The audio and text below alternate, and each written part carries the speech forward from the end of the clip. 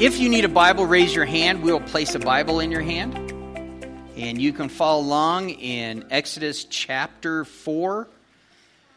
We are going to be here this morning. I love God's Word. I love how God changes people. You see it just about every story in God's Word. Here we have Moses being called to be the deliverer of Israel from Egypt. And we've been through chapters 1, 2, and 3. He's there before God at the burning bush. God is speaking to him.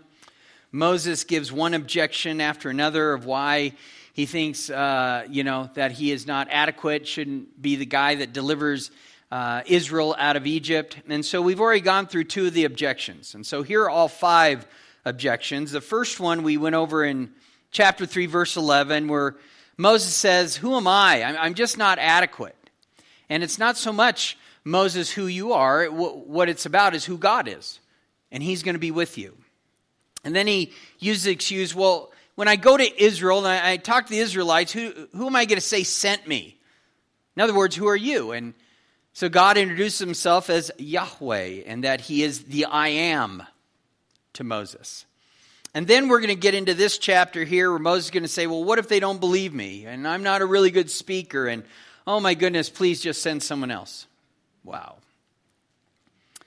So we're going to come up to objection number 3 here. Verse 1 of chapter 4. Moses still before the burning bush, speaking to God. Then Moses answered, said, "But suppose they will not believe me or listen to my voice. Suppose they say, the Lord has not appeared to you."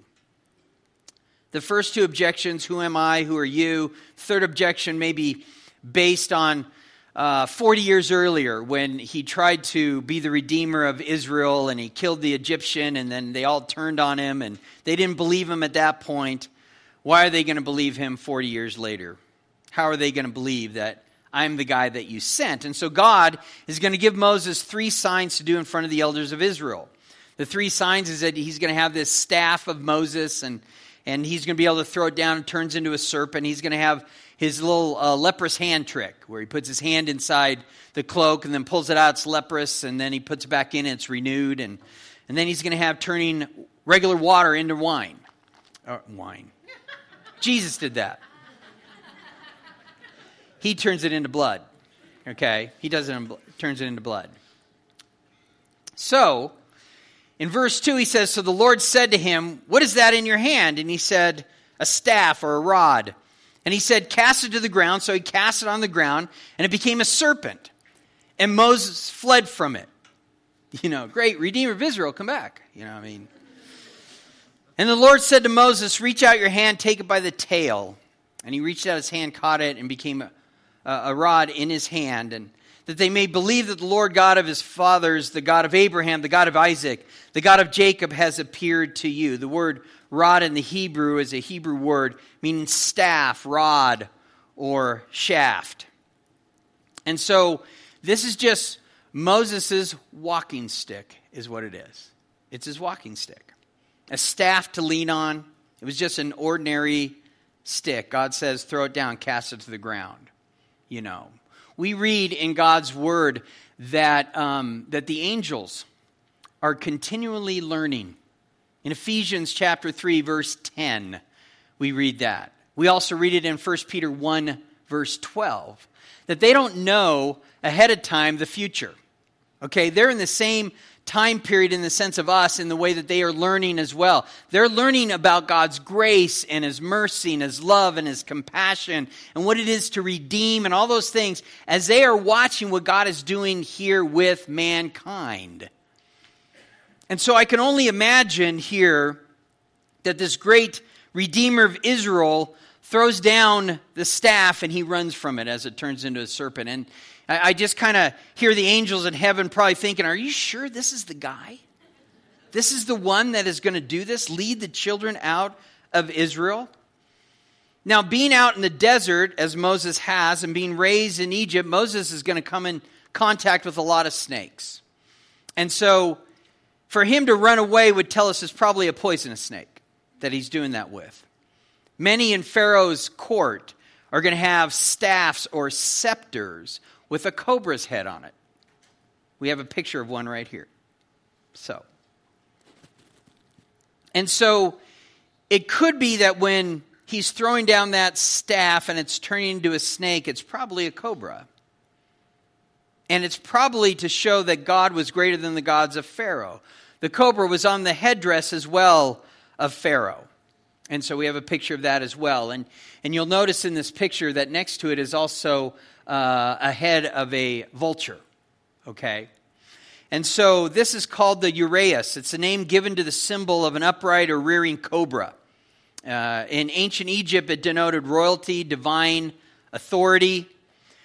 The uraeus is a symbol of the Egyptian goddess Wadjet, one of the oldest deities in the Egyptian pantheon. Wadjet was worshipped as the patroness of the Nile Delta, the protector of Lower Egypt. The center of the Wadjet's cult was Per Wadjet, and the snake symbol worn by the pharaohs was seen to symbolize Wadjet's protection of Pharaoh and her approval of his claim of being king, and being sovereign. When the upper and lower kingdoms of Egypt unified, an image of Nekbet, the vulture goddess, which is on there as well, and patron of Upper Egypt, joined the image of Wadjet as a uraeus of the pharaoh's crown. The two goddesses were known as Nepti. The two ladies were seen as joint protectors of the newly unified kingdom. So Moses' staff becomes a snake. Most believe probably a cobra. And God tells Moses to pick it up, grab it by its tail. I wonder if Moses probably at that point said, okay, but could you make it a stick first? Because to grab it by its tail shows you're listening and trusting God. Because you don't pick up a snake by its tail, because if you do that, it turns around and bites you.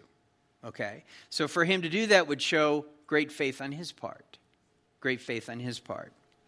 And so Moses' staff becomes a snake, but when he grabs it by the tail, becomes the stick again, an ordinary stick. Now, if you're like me growing up, anytime you went camping, dudes especially, you know this, okay, is that when you're a kid, when you're going camping, as soon as the campsite's set up and you're within the eye range of mom and dad and everything, you would go off and explore, and the first thing you want to get is a stick. You're looking at that stick as your walking stick, as you go hiking with your family. You're looking for a stick that in your mind you'll be able to fight off bears, And so men have always enjoyed having some sort of a walking stick with them wherever they go. And yet that's exactly what Moses has, just an ordinary stick. That's all it is. And yet God is saying, whatever you have, however ordinary, I can use it. If you just give it to me, I can use it. We think sometimes God's never going to use me. I don't have a seminary degree. I'm not that well versed in the Bible. I'm not a scholar of the Bible. I don't have those gifts that other people have. And so, see, that's the whole point. God is just asking this thing. What do you have? What do you have? And are you willing to give that over to the Lord so He could use it for His glory? God is not asking you to be someone who you are not. Okay? And sometimes we think that, I got to be like this guy if I'm going to do this. Or I got to be like this person if I'm going to do that. I made that mistake. When I was at Horizon Christian Fellowship in San Diego, my father-in-law, a great teacher of the Bible, Mike McIntosh, he could say Mary had a little lamb and 150 people come forward and receive Jesus.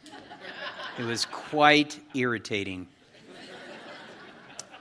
But it was God's way. I tried to be Mike the first time I taught. Didn't go over well. And being the wise person I was, I did it 3, 4, maybe 5 more times. Still did not do well until I realized that the Lord was saying, I'm not calling you to be a clone of Mike McIntosh. I'm calling to be you. Let me use you. Let me use you. And so whatever it is that you have, whatever resource you have, whatever you have at your disposal in your hand, whatever it is, lay that down for Him. Surrender that to Him. And watch Him transform that before your very eyes. God likes to use what's in our hand. I noticed that when it came to Shamgar, one of the judges of Israel. In Judges 3:31, Shamgar had an oaks god, and he used it to kill 600 Philistines. Then, of course, that makes you remember Samson. Had the jawbone of a donkey in his hand, and he killed 1,000 Philistines. And by the way, in that story is where God reveals the dumbest person that's ever lived. I don't know if you know that or not. That's why I'm here, to show you these things, okay? How many people did Samson kill? 1,000. So after 999 dudes get slaughtered by the jawbone of a donkey, you got one guy left. He's looking at all the carnage around him. 999 dudes dead. It's the last one. What's he thinking? Oh, I could take him. You're an idiot. Dumbest man that ever lived, right there. All the evidence is around. You're not going to win this. He goes for it. He's gone. He gone. He gone. Then you have David. What was in his hand? A sling and a stone. And he killed Goliath. But my favorite is a little boy approaching Jesus with 5 loaves and 2 fish. Handing it over, this is what I have, to the all-sufficient one who is able to then meet the needs of the multitudes and feed them. That's really insufficient, isn't it? 2 fish, 5 loaves. But when you take what is insufficient, put it in the hands of the person who's all-sufficient, boom. God can meet needs. God can meet needs, and that's all he's asking for you. Dave, I'm inadequate. Yeah, you are. Just so you know, you are inadequate. So am I. But you put your inadequacy in the person whose hands is very adequate, and God can do amazing things. And that's what he's trying to teach Moses here. Moses, watch what I can do with an ordinary stick. Guess what, Moses? You're that stick. You're an ordinary guy.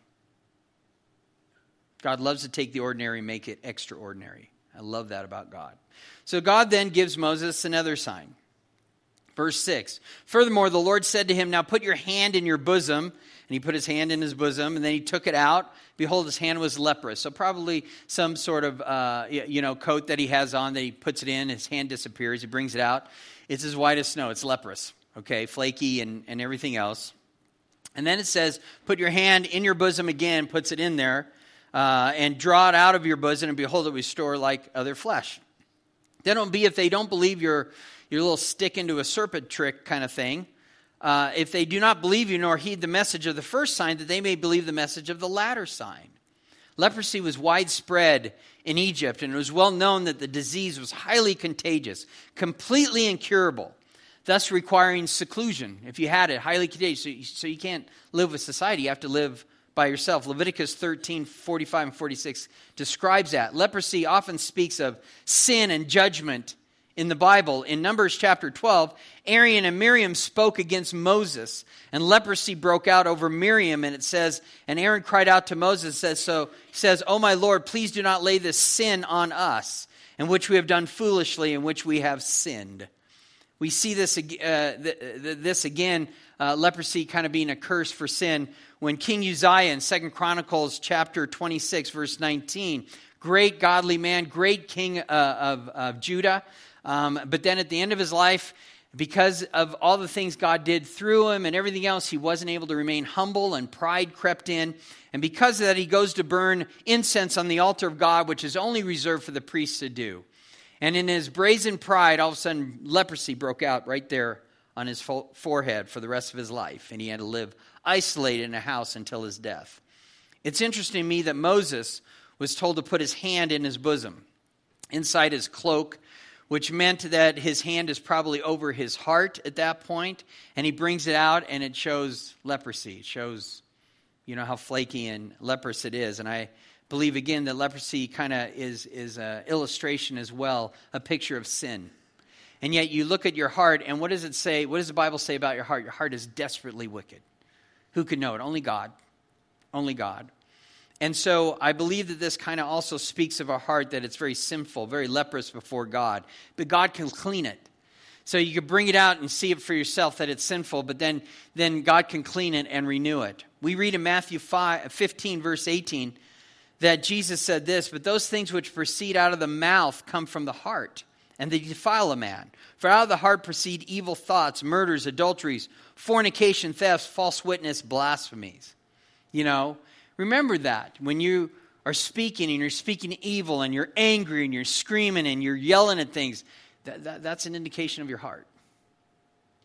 It comes from the heart. God needs to change the heart in order for the mouth to be changed. And yet, you know, things happen to where all of a sudden you say something, you go, "Man, where'd that come from? Lord, I am so sorry." And God says, "That's all right. You're not perfect yet, but we're still working on it. We're still working on it." In Ezekiel 36, it says, "For I'll take you," God speaking to Israel through Ezekiel, says, "For I'll take you from among the nations, gather you out of the countries, bring you into your own land, and I will sprinkle clean water on you, and you shall be clean. I will cleanse you from all your filthiness and from all your idols. I will give you a new heart, put a new spirit within you, and I will take the heart of stone out of your flesh and give you a heart of flesh.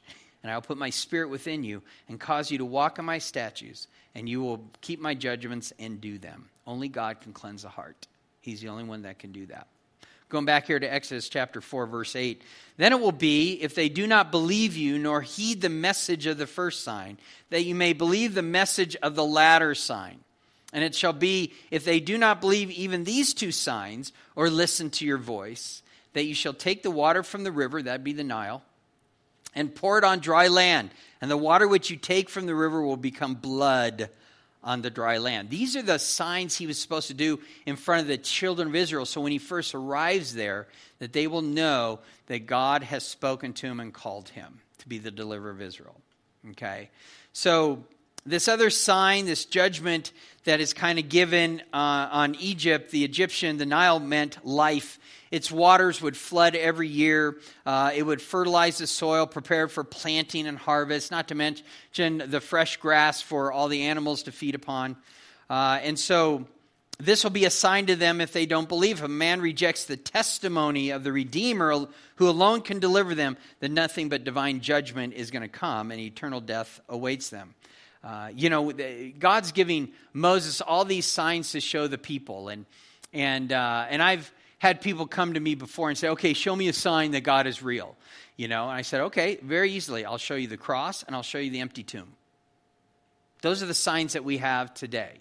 That Jesus himself was an actual historical figure that he's written about, not only in the Bible, but other secular accounts as well. And there's not a serious archaeologist out there, there's not a serious historian out there that will cast the dispersion that Christ never lived, that Jesus wasn't a real person, because they know that he was. Now, the debate is, was he God or not? I get that, okay? But when it comes to the reality of who he is, there's no debate there.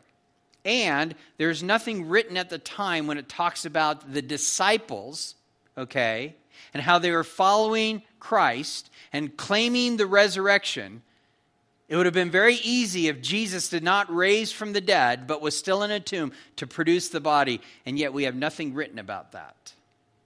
Nothing written about that. That's my sign. The sign is the empty tomb. It's the empty tomb. Objection number 4 comes. Then Moses said to the Lord in verse 10, "O my Lord, I am not eloquent neither before nor since you have spoken to your servant, but I am slow of speech and slow of tongue." Interesting, he said that slow of speech means heavy of mouth. Okay? It seems that Moses' excuse was really not that justified, because 40 years earlier, when he was an Egyptian, Stephen tells us in Acts chapter 7, verse 22, says Moses was learned in all wisdom of the Egyptians and was mighty in words and deeds. And so, okay, at one time, you're pretty good with words. Now you're saying you're not so good with words. Okay, maybe you're not as clear as you used to be 40 years ago or whatever, but come on. It's just another excuse. And the thing is that God does not need a good communicator in order to communicate. We see that with the Apostle Paul. Dave, what are you talking about? I'm talking about this. Something very, very brutal has been spoken about the Apostle Paul. In 2 Corinthians chapter 10, verse 10, the Corinthians said this about Paul. For his letters, they say, are weighty and powerful, but his bodily presence is weak and his speech contemptible. What? How would you like to be received by a group of people that believe that about you? Wow. And then Paul goes on and even says himself in 2 Corinthians 11:6, even though I'm untrained in speech, yet I'm not in knowledge, but we have been thoroughly manifested among you in all things. Paul wrote 13 letters, some believe 14 if it's Hebrews, okay, in the New Testament, all right? So it's kind of like you got pretty much your whole New Testament, excluding the Gospels as well as the book of Acts and some other letters that are in there by John and Peter. But the rest is from Paul. So he's really good at writing things down. He's really good with letters and stuff, but his presence is weak. And his speech contemptible. Can't even stand listening to him. What? I understand a little bit about what that's about. Dave, what do you mean by that? I mean this. I have many heroes of the faith. I have many godly men that I look up to. And I have many godly men that have written just amazing commentaries. And I go to all the time and go, wow, how you were able to glean that is absolutely amazing. And that really ministers to me. This is great. And one of them has a voice that when he speaks, to me, it is like nails on a chalkboard. I can't tell you how disappointed I was. Going, oh, man. I've even had someone say, Dave, are you ever going to have that guy come here and speak? No. Godly, wonderful guy. I can't. I just can't. I would never call his speech contemptible or anything like that, but I kind of understand if for some reason, that when Paul speaks, it's not as fluent as great orators are that you're expecting and everything like that. But what matters is what is being said, not how it's being said. It's what is being said. Can you look past that to the content? And I can, when he writes it down. It's just tough for me. It's a tough one. Some of you know who I'm talking about. I love him. He's a brother in Christ. Things will change when he's up in heaven. I guarantee you that voice will be different. But anyway. In 1 Corinthians 2:1, Paul says this, I, brethren, when I came to you, did not come with excellence of speech or wisdom declaring to you the testimony of God. For I have determined not to know anything among you except Jesus Christ and him crucified. I was with you in weakness, in fear, in much trembling. This is Paul speaking. If you didn't have this, every time Paul taught or went somewhere, you see the boldness of Paul, you just think that he is just giving it. This is what God put on my heart to say. But even he trembled in fear, knowing what the Corinthians believed of him. He's going, oh man, I got to go back there, go speak to them again.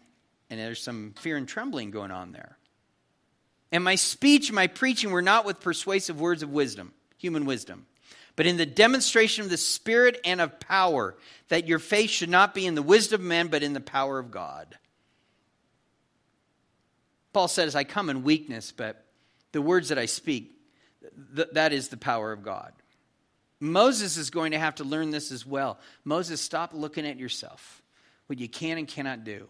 Know this, God is with you, and he will deliver it for you. Verse 11 in Exodus 4 says, so the Lord said to him, who has made man's mouth, or who makes the mute, the deaf, the seen, or the blind? Have not I, the Lord? Now therefore go, I will be with your mouth, and teach you what you shall say. It's that last part and what's being said before that makes more sense of what verse 11 says. God is telling Moses here, he goes, hey, don't you get it? Don't you think that since I created your mouth, I could use your mouth? Don't you understand I can do everything? It's about me. It's not about you. And when you understand this, and when you look at it in the context of what is being said here, then verse 11 makes a little bit more sense. The word make in the Hebrew is sum. It means to put, to place, to set, to appoint, to direct, to make. In context, God is speaking that regardless of your ability or disability, I can use you because I am God. But the word make there, again, means to put, to place, to set, to appoint, to direct, to make. And now when you read verse 11, and looking at the context of what God is saying to Moses, I am God, so you don't think that I can use your mouth? Instead of the word make, use the word direct in there. Who directs the mute? Who directs the deaf or the seen or the blind? Have not I the Lord? Put the word appoint in there. Who appoints the mute, the deaf, the seen, or the blind? Have not I the Lord?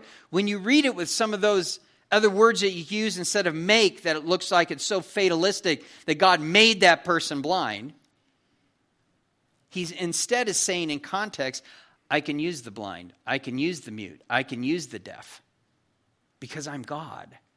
That is what's being said there. Paul had this disability of this thorn in his flesh. I want you to go to 2 Corinthians chapter 12. Paul's going to ask God to remove this thorn in his flesh.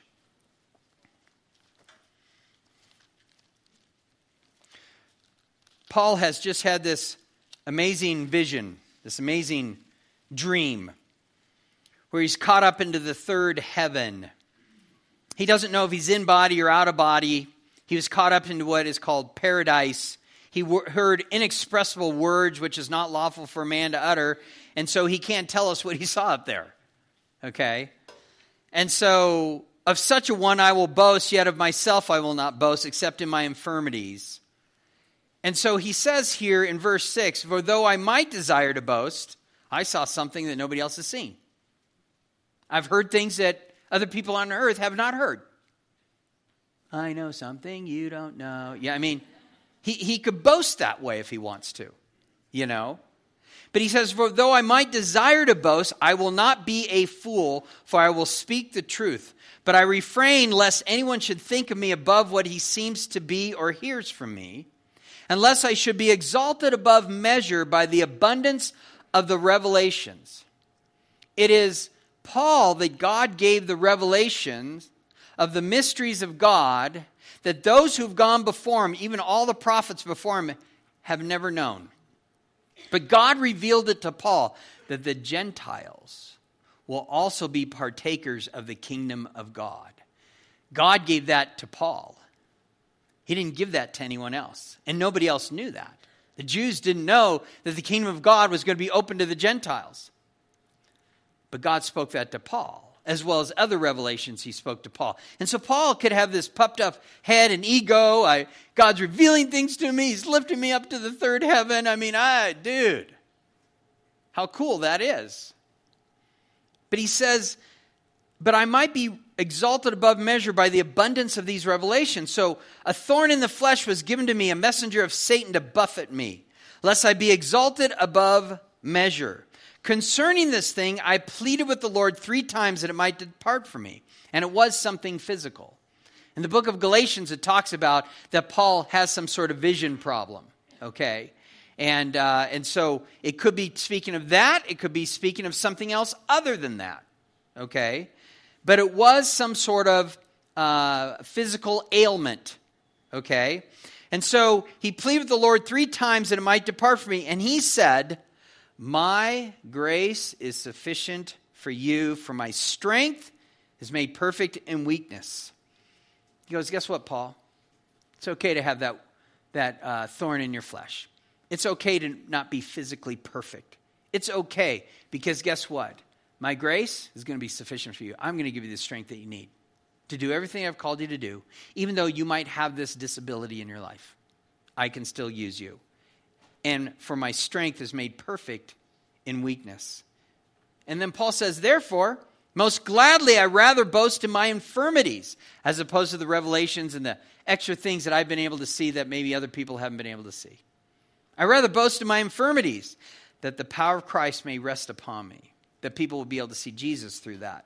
Therefore, I take pleasures in infirmities, in reproaches, in needs, in persecutions, in distresses, for Christ's sake. For when I am weak, then I am strong. I love that.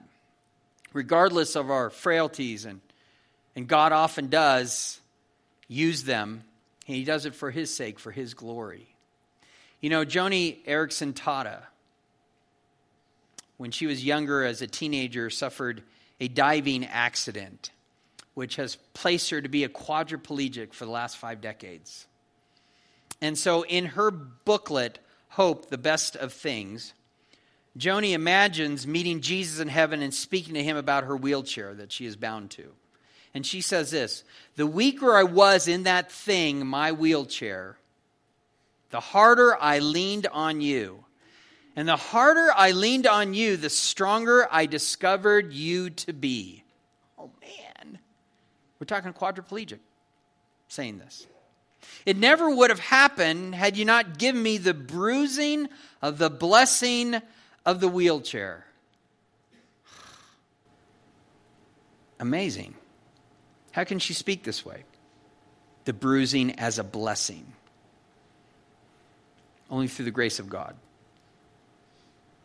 That God was able to reveal to her through her bruising something about Himself that we probably won't understand until we're on the other side of heaven. But she's been able to lean into the Lord and see His strength through it all. Amazing. So Moses come to his 5th objection, which is really showing Moses for who he is at this moment. And he is a wimp. 4 times God has come alongside every one of His objections to basically say, I'm going to be there, Moses. I'm going to be there. I'm going to do this. I'm going to do this. And after all that, what is Moses' last rejection? Please, could you just find someone else? Wow. And he said, "Oh Lord, please send by the hand of whomever else you may send." Wow. Moses doesn't want to go. He's not unable. He is unwilling. And this is when God gets mad. So the anger of the Lord was kindled against Moses, and He said, "Is not Aaron the Levite your brother? I know what he can speak well. And look, he is also coming out to meet you. When he sees you, he will be glad in his heart. Now you shall speak to him, put the words in his mouth, and I will be with your mouth and with his mouth, and I will teach you what you shall do." So basically, God is going to speak to Moses. Moses is going to speak to Aaron. Aaron will speak to the people in Pharaoh. Okay? "And he shall be your spokesman to the people. And he himself shall be as a mouth for you, and you shall be to him as God. And you shall take this rod in your hand, which you shall do the signs." So, the anger of the Lord was kindled against Moses. God was not angry when Moses asked, "Who am I? I'm not adequate." He's not mad at him when he asks the question, "Who shall I send sent me?" He's not angry for him saying, "Suppose they will not believe me or listen to my voice." He's still not angry when he says, "Look, I'm not really good at speech. I'm not really that great of an orator." Okay. God got angry when Moses became completely unwilling. That's when He got angry. It wasn't as though Moses was unable. He was unwilling. So, Aaron is going to come alongside of you, and he's going to help you with this. Aaron turns out to be a source of many problems to Moses. Aaron instigated the worship of the golden calf. Okay, we'll get to that in Exodus 32. Aaron's own sons blasphemed God with impure offerings in Leviticus 10, and he openly speaks evil against Moses in Numbers chapter 12, verses 1 through 8. So, I believe when I read God's word that all God is asking from us, His servants, to be willing, available, and teachable. And if you can fill those 3 things, then God can do amazing things through you. And I believe you'll hear the words, "Well done, good and faithful servant," so long as you continue to be willing, available, and teachable. God will be there. And so are you willing this morning to be a testimony for God? So in the rest of chapter 4, records the departure of Moses from Midian, his arrival into Egypt by the end of the chapter. And so in verse 18 it says, so Moses went, returned to Jethro, his father-in-law, said to him, please let me go, return to my brethren who are in Egypt, and see whether they are still alive. And Jethro says to Moses, go in peace. So he works for Jethro, and he doesn't want to leave him hanging. So he however long it takes him to go from the burning bush experience there at Mount Horeb, which is Mount Sinai, down to Jethro. Remember, he has Jethro's sheep. He doesn't abandon them. Probably takes him time to get him down there. So we're probably taking a couple days to get back down to where Jethro is in Midian. Okay?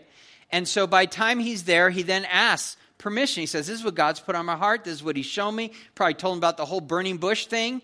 And Jethro is very accommodating. He says, go in peace. So Moses is about to start on this great adventure. Yet he has no idea what the next 40 years is going to entail. He thinks, I got these great tricks that I get to do in front of the children of Israel, in front of Pharaoh. Eventually they're going to let him go, and then I'll take the people over to Mount Horeb. That's what he is thinking. He's not thinking about how he's first going to show up, and he's going to do all these tricks in front of Israel, and they're going to love him. Then he's going to go to Pharaoh. Pharaoh's going to say no. And then by saying no, he also makes it harder for the children of Israel, increases the amount of bricks they have to make without straw now. So now he goes back to the people, and now they're not so pleased with him. Yay, Moses! Moses. Just within probably 2 days.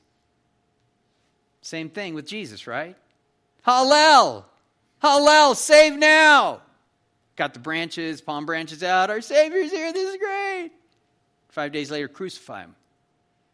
We are so fickle. Mankind is so fickle. And so Moses has no idea. He has no idea that God's going to bring down 10 plagues. He has no idea that he's going to march him out to the Red Sea. And then all of a sudden Pharaoh's army starts coming. And then he has no idea that God's going to part the Red Sea. They're going to walk across it on dry land. And that God's going to close it on Pharaoh's army. He has no idea any of those things are going to happen. None. He has no idea. But God has a plan for Moses. He's given him a little glimpse of the plan. And so he goes out with that little glimpse of a plan. And yet that plan is nothing like he thought it was going to be. Nothing. I remember when the Lord called me here to Colorado from San Diego. And I was part of a church, Horizon Christian Fellowship in San Diego. My pastor and father-in-law, Mike McIntosh, huge church, okay? 6,000-7,000 people or so. And so when I started going there and when I started getting involved there and after I married Mindy and I was associate pastor there, for the bulk of my time being there, I've only seen ministry done on a magnanimous stage. Okay? Then when Mike does an outreach, hundreds come to the Lord.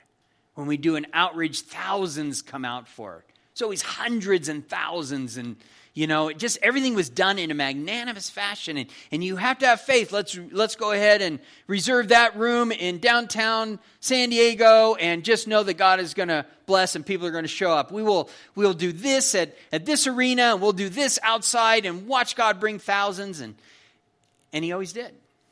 And so that's what I had in my mind. So I'm coming out here. God has led me out here. There was already 12 people praying and that I was in contact with. And so when we came out here, we had 12 people. And we continued to pray. And within about 3 months or so, we had about 30 people, 35 people. And God put it on my heart you're going to go to Bear Creek High School and you're going to rent out that auditorium there every Sunday. And you're going to start doing Sunday morning services. Because in the meantime, we were just doing Bible study midweek, just seeing what the Lord would do. And I was excited about that. Yes, Lord. And before we did that first Sunday, when I announced to the small group that we had, hey, this is going on to the next step, and we need to reach the community for Jesus Christ, and so we need to start doing Sunday morning services. The moment I did that, we had people leave. We had a church split before we had our first church service. Go, wow, those people don't have much faith, And so a couple months goes by, and so that first Sunday comes, and Bear Creek High School has an auditorium that seats 500 people. I had visions of grandeur. that God was going to fill every seat, you know. And so, didn't have the internet back then. No social media. How do we let people know? Flyers. Remember those? Half-page things, flyers, new church in the area, da-da-da, putting it on cards, you know, handing them out to people. And they love that, by the way. Love that. So the very first Sunday, we had about 40 new people show up. It's great. I loved it. Have 40 new folks in there. That was awesome. I was jazzed. Plus our 30, you know, you got like 75. And, you know, Lord, you only have 5 more seats to go, you know. And so it's kind of like, this is great. The next week, not one of those people showed up. We got like 2 or 3 new folks that weren't there the first week, you know. But week after week after week, I could hardly wait till the 3-person worship team would go and sit down and fill 3 more seats in the front. Because the core group, if there were people that had kids, we'd have like 5 out there, you know, watching the kids and stuff like that, because we all had kids, so at least they were watching our kids. But the other 25 folks or so are seated in like the first 2 rows. And then whoever else was new to the fellowship, guy back there, 2 maybe in the front over there, 1 over there, maybe another 1 over there. 500-seat auditorium.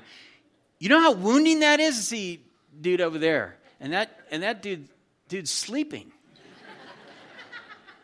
And to get up there and teach week after week and not getting any traction at all for about 8 to 9 months. And then before the summer, they were going to do construction, and so they said we couldn't rent it out during the summer, so we had to find another place. And so we went to Colorado Elementary School, where now they have this auditorium that seats about 100. I said, well, that's probably good because we only have like about 40, 45. We gained like maybe 10 people in those 8 months.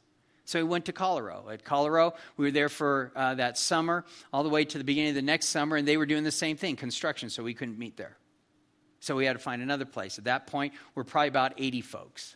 Okay, so now we go to Leawood Elementary School. And at Leawood Elementary School, we're there, and then during the wintertime, one Sunday it had snowed like 6 inches the night before, and so we come to service, and the janitor that's supposed to open up Leawood didn't show up. So we're out there in the snow, and I have asked the worship, hey, let's just play worship, and I'm trying to put a good face on it and things like that, and probably by the second song, nobody could even really hear each other because our lips are so numb. It's like about 20 degrees out, you know.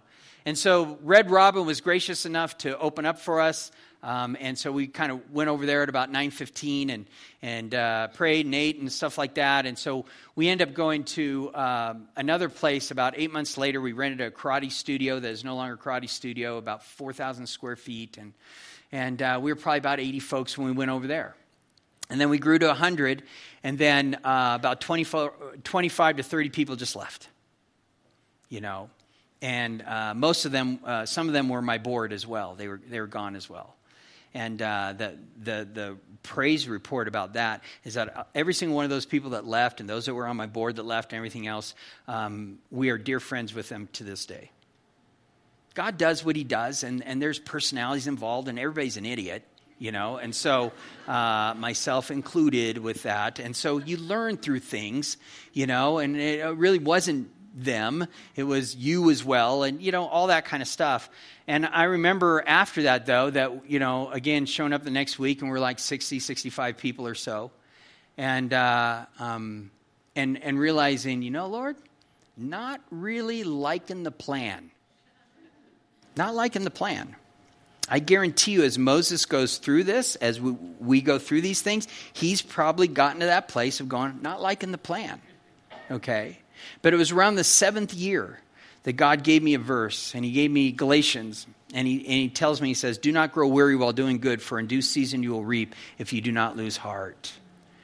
And I knew what the Lord was speaking to me. The only thing that's going to derail this is you if you lose heart. And it's kind of like, okay.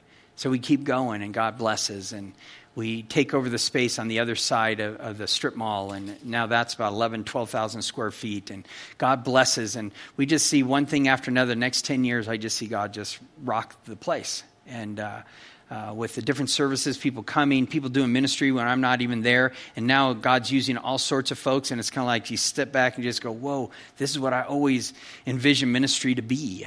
You know, a group that you have called to do what it is that you've called us to do. And it was awesome. And then this church here, our church here, goes into crisis mode like about 11 years ago.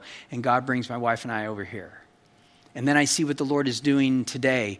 And I look back and I'm going, you know what, Lord, I'm here to tell you something. I really like the plan. Hindsight's 20/20. But I'm really liking the plan. And so God's word tells us in Jeremiah 29:11-13, for I know the thoughts that I think toward you, says the Lord, thoughts of peace, not of evil, to give you a future and a hope. Then you will call upon me, go and pray to me. I will listen to you. You will seek me, find me when you search for me with all your heart. How awesome that is, that God has a plan for everyone. The only thing that derails that, if you don't give yourself over to him. You're not willing. Verse 19 of Exodus 4 says, now the Lord said to Moses and Midian, go return to Egypt, for all the men who sought your life are dead. So indeed, that Pharaoh before is now dead, that wanted to see Moses dead himself. It's interesting, the same thing happened with Joseph and Mary, with Jesus. Matthew 2:19 says, now when Herod was dead, behold, an angel of the Lord appeared in a dream to Joseph in Egypt. Arise, take the young child and his mother, go to the land of Israel. For those who sought the young child's life are dead. Then he rose, took the young child and his mother, and came to the land of Israel, eventually going to Nazareth, where Jesus was raised. And then in Exodus 4:20, it says that Moses took his wife and his sons. Well, the last that we knew, it was just Gershom. They only had one son. But now, they obviously have more than one son. And so Moses took his wife and his sons, plural, set them on a donkey, and he returned to the land of Egypt, and Moses took the rod of God in his hands. A couple things here. For one, we know according to Exodus 18 that Moses has two sons. He has Gershom and he has Eleazar. Okay? And so we know that from Exodus 18. Now we also notice here that Moses' staff is now called the rod of God. Again, I would submit to you as that ordinary stick. When you hand yourself over to God, you are now God's. You belong to him. So, again, this staff, this piece of wood, this stick, a visible sign of God's saving power. 1 Corinthians 1:22-24, for Jews request a sign, Greeks seek after wisdom, but we preach Christ crucified, to the Jews a stumbling block, and to the Greeks foolishness. But those who are being called, both Jews and Greeks, Christ and the power of God and the wisdom of God. We are called ambassadors of Christ. The world still seeks a sign. You know what the sign is for the world? Us. You're that ordinary stick that you have handed into God's hands in receiving his son, Jesus. God will now use you. You are now the sign to others. Verse 21, and the Lord said to Moses, when you go back to Egypt, see that you do all these wonders before Pharaoh. Up until this point, he says, do it before the children of Israel. Now he says, do it before Pharaoh, which I have put in your hand, but I will harden his heart so that he will not let the people go. God says, I will harden his heart. It does not say he has hardened his heart, meaning there will come a time when God does harden his heart, but he has not done that yet. And we will come back to that. We can't go over that today. Verse 22, then you shall say to Pharaoh, thus says the Lord, Israel is my son, my firstborn. So I say to you, let my son go that he may serve me. But if you refuse to let him go, indeed I will kill your son, your firstborn. We'll discuss this in more detail in the 10th plague, but I'll say this right now. God calls his firstborn son, Israel, his firstborn son. And Pharaoh, you have stolen away God's firstborn son. And if you're not going to let go of God's firstborn son, then God will take away your firstborn son. And we will see that in chapter 12 of the 10th plague. We'll go over that later. And then probably one of the strangest areas of Scripture. These next 3 verses just makes you go, what? So we've read this. This is what I want you to do, Moses. Go here and there and da-da-da-da, all this kind of stuff. And then verse 24. And it came to pass on the way at the encampment that the Lord met him and sought to kill him. Then Zipporah took a sharp stone, cut off the foreskin of her son, and cast it at Moses' feet, and said, surely you're the husband of blood to me. So he let him go. And then she said, you're a husband of blood because of circumcision. Which is, I'm sure you all understand that. So let's just continue. Goodness. I do think that there's some hints here that as we look at this, we can come up with one or two scenarios, okay, of probably what's happening here. First, look at verse 26. So he let him go. I'm going to look at it through one scenario, then we can look at it the next scenario, okay, but either scenario, we get the gist of really what's happening here, okay. So if the he that is spoken of in the New King James, the he is capitalized, but in the Old King James, it's not. So if the he that is being spoken there is God, then God has incapacitated Moses. Somehow, some way, illness, comatose, whatever. Moses can't move. He can't move. And it's not until after his son is circumcised that God lets him go. Okay? God lets him go. So, verse 24, it came to pass on the way at the encampment. Okay? When the Lord met Moses, the Lord met him and sought to kill him. So when the Lord met Moses at the encampment, meaning the place in which they lodged one night along the way to Egypt, it says the Lord sought to kill Moses. And so because of verse 26, somehow incapacitated Moses. And so then we read back in verse 20 that Moses has two sons at this point. But only one gets circumcised here, which tells us the other one was circumcised. Okay? It would seem that somehow Zipporah knows what's going on. Moses is incapacitated. She obviously knows what she's supposed to do in order for God to let him go. And so she circumcises this son. Now, there's a hint here. We can tell from what she says here, even after she circumcises her son, she's still not happy.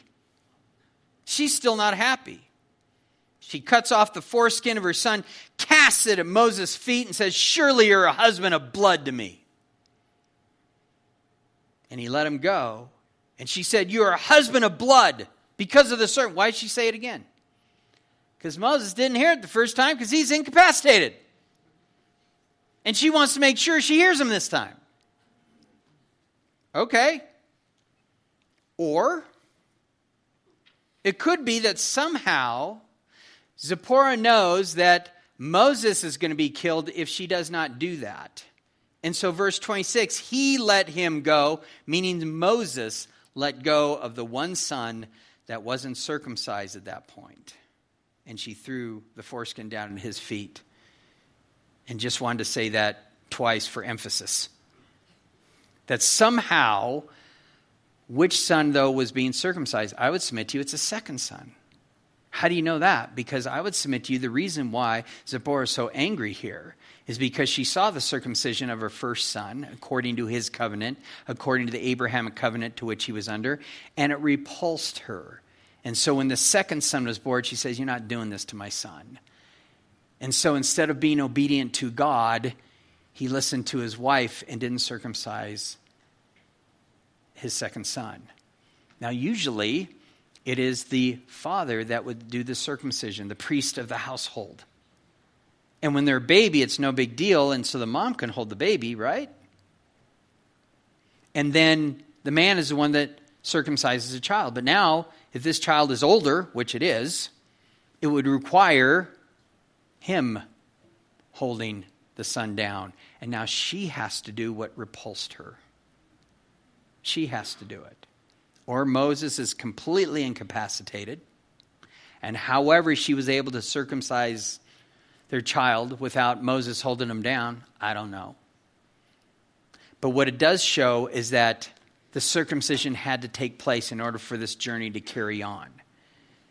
And what that tells us is how important it is to be obedient to what God has called you to do before you can do what it is that God has called you to do. You have to be in right relationship with God. Moses was not in right relationship with God, and yet he's being called to be the deliverer of Israel. Now, it's interesting here that I look at this and say, you know what? You can't be a leader of people if you're not a leader in your home. If your household isn't in order, how is it that you're going to lead others? And isn't that still the criterion for an overseer, for a pastor in God's church? It is. And we see it here as well. Now, here's something interesting in Exodus 18, verse 1. And Jethro, the priest of Midian. So what happens in Exodus 18? Here's something that you might find fascinating. Exodus 18 comes after Exodus 14 and 15. I know you find that fascinating. But what happens in chapters 5 all the way through chapter 12, you have all the plagues going on. And then after Passover in chapter 12, God starts to take the people out through Moses. And then in chapter 14, they come to what? The Red Sea. And the army's coming. And then chapter 15, what happens? They are now through the Red Sea at that point. The Egyptian army is destroyed. They sing that wonderful song that Miriam wrote. And by the time they're in chapter 18, Moses has now brought the people there to Mount Sinai. And it's there that Jethro meets him, is after all those things have taken place and the people of Israel have already been delivered. And so we read in Exodus 18 verse 1, and Jethro, the priest of Midian, Moses' father-in-law, heard of all that God had done for Moses and for Israel, his people, that the Lord had brought Israel out of Egypt. Then Jethro, Moses' father-in-law, took Zipporah, Moses' wife, after he had sent her away. When did he do that? I would submit to you after she was screaming, "You're a husband of blood to me." He sent her away after that. She's written out of the count. We don't hear anything about Zipporah until here in chapter 18. When he goes out and meets Aaron, no mention of him. When he goes and meets the children, no mention of her. Again, no mention of her at all until right here. Moses sends Zipporah back after the circumcision episode because Zipporah objected to the covenant of Abraham and the fulfillment of circumcision. And so we have this great leader of Israel, Moses, not showing great leadership for allowing this to happen to begin with. And another thing Moses is, he's a type of the Lord Jesus Christ. And Moses, you can't screw up this type. Not going to let you screw up this type. And the type is of what Jesus himself said. Do not think I came to destroy the law or the prophets. I did not come to destroy, but to fulfill. For surely I say to you, till heaven and earth pass away, one jot, one tittle will by no means pass away from the law till all is fulfilled. Jesus came to fulfill the law, not to break the law, to fulfill the law. And he did that. Moses needs to fulfill this covenant. Can't be breaking it. He is a picture of the Lord Jesus Christ. He has to fulfill his obligations to God as well. We have to understand that circumcision was the distinguishing mark of God's people, a sign indicating membership in the covenant community, proving sonship of Israel. Zipporah seems to have understood this. Furthermore, circumcision was a covenant sign that went all the way back to the patriarchs, Abraham, Isaac, Jacob, Joseph.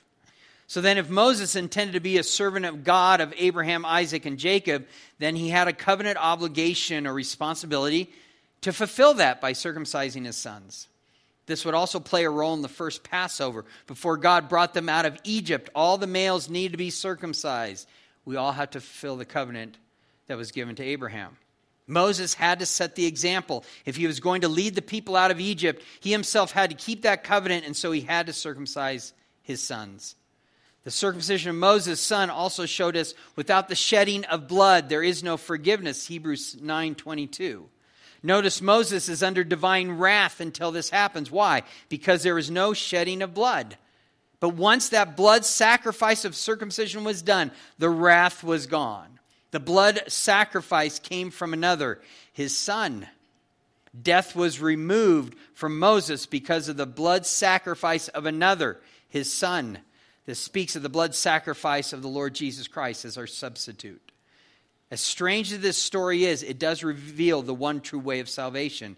Every human being is a sinner who stands under the wrath of God. Like Moses, we have failed to keep God's law and thus are subject to God's curse against sin, our sin. The only way to be saved from eternal death is for God's wrath to be turned aside, which can only be done by a blood act. And that blood act was completed by his Son on the cross, perfect sacrifice for sin, shedding of his own blood. By dying in our place, Jesus turned aside the wrath of God against us. And he is God's Son, our substitute. Romans 3:23 said, "For all have sinned and fall short of the glory of God, being justified freely by his grace through redemption," meaning bought back, "that is in Christ Jesus, who God set forth as a propitiation," meaning payment, "by his blood through faith to demonstrate his righteousness, because in his forbearance God has passed over the sins that were previously committed." Everyone who believes in Jesus Christ will be saved from God's wrath to come through the blood sacrifice of another, that person being the Lord Jesus Christ, to which there's no other way in which man can be saved. I love that about God. So easy. He did it all, But it does require one thing. Understand, when you come to Jesus, don't think that your life is going to be easy. It will not be. It requires your surrendering to him. And yes, in this world you have tribulation, but be of good cheer. He has overcome the world. He will be with you, just like he is with Moses here. And so verse 27, "And the Lord said to Aaron, 'Go into the wilderness to meet Moses.' So he went and met him on the mountain of God and kissed him." Hasn't seen him in over 40 years. Okay? I am sure that Aaron had no idea that Moses was still around until God met with him and told him to go meet Moses in the wilderness. And they met there on the mountain of God, Mount Sinai, Mount Horeb, where he was there for the burning bush experience. So Moses told Aaron all the words of the Lord who had sent him and all the signs which he had commanded him. There was a time, that probably about 30 minutes or an hour or so, where they're just hugging on each other, talking about stories. How's mom and dad? Are they still alive? All those kind of things are kind of going on. And Aaron's just saying, God spoke to me, and he only said so much, so I don't know what else is going on. And so Moses fills in all the other things. Dude, check this out. And what does he do? I guarantee you, he showed him the signs right there. Threw down the staff, became a serpent. Now he sees his brother flee. Dude, chill out. Grabs him by the tail, becomes a staff again. What? That's nothing. Watch this. Dude! What? You have any water? I got some water. Check this out. Shh. Blood. That would have been cool. That would have been cool to be able to do that. Showed him all the signs which he had commanded him. Then Aaron went, gathered together all the elders. Sometimes elders are elders. Elders of the children of Israel. And Aaron spoke all the words which the Lord had spoken to Moses. So again, Moses isn't speaking to them. Aaron is. Moses tells him what to say. Now he's saying it to the people. Then he did the signs in sight of the people. Again, a very fun thing to do. Okay, you guys, step back. Check this out. All you elders of Israel. This is how we know that God is speaking to my brother here. Okay, Moses, you're on. He throws it down, becomes a serpent, picks it up again. It's like you're at a magic show. Everybody's going, oh. And then, that was even better than the last one. Check this out. Water, blood. Yeah, he's the guy. Loving Moses. Oh, Moses, all right, we're going to be delivered. Goes home, tells all their family members, stuff like that. There's a guy named Moses. He's going to deliver us from Egypt. And then he goes to talk to Pharaoh, comes back. Things are harder for the people of Israel. They're not so excited about Moses anymore. But we'll catch that next time. Let's pray.